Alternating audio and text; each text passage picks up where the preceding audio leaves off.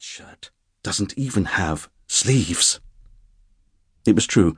It wasn't so much a shirt as a vest with ideas above its station. Richard strode over to Duane, grabbed the shirt from his hands, and dashed it back onto the pile of clothes on his desk. Duane, let me be clear. Hell would have to freeze over before I'd wear any of these clothes.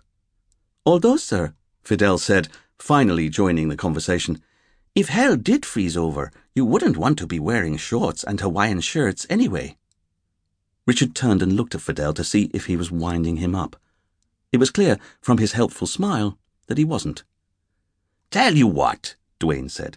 The guy on the market said there was no rush getting these back to him. He was having problems selling them anyway, so how about I just put them in the back office? You can look at them another time when you've got a moment. What do you reckon to that?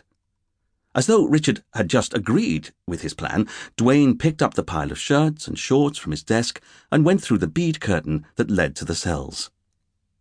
Richard finally let out a breath that he hadn't even known he'd been holding. At least that was that problem dealt with.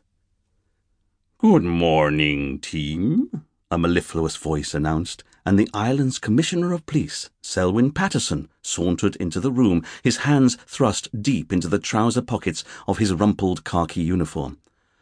Good morning, sir, Richard said, knowing that the Commissioner's arrival was never good news.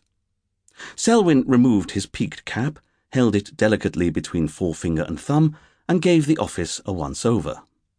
So, he said, busy? Of course, sir, Richard said, knowing that he and his team were nothing of the sort.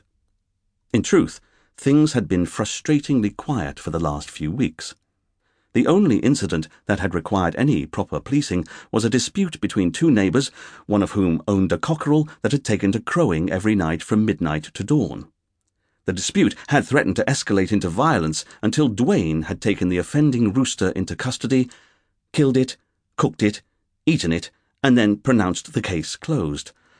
Such was island life sometimes.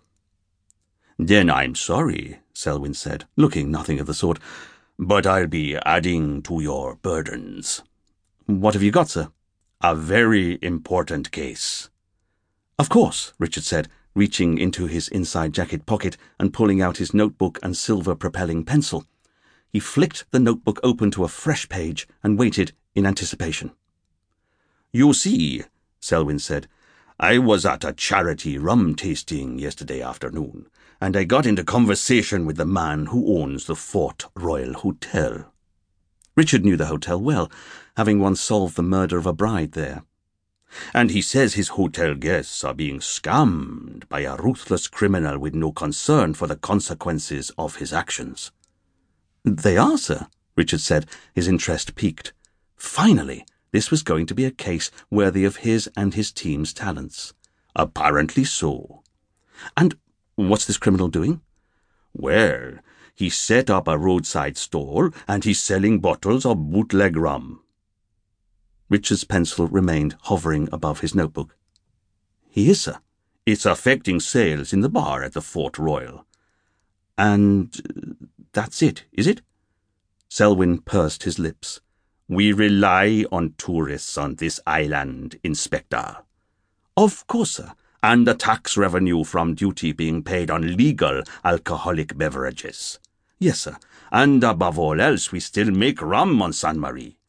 I won't have the island's reputation as the best rum producer in the world tarnished by this man and his dangerous third-rate product.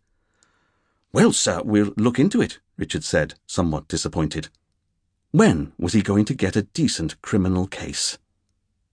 There was a ting from the front desk of the office, and Richard and his team turned and saw a woman with her hand hovering over the little brass bell on the countertop. "You've got to help me," she said in desperation. Knowing that his team would have to attend to the young woman, Selwyn put his peaked cap back onto his head and smiled for Richard's benefit. "I'll expect a report on the bootleg rum seller," he said, before sauntering out of the office. "Yes, of course, sir," Richard said, already heading over to the woman.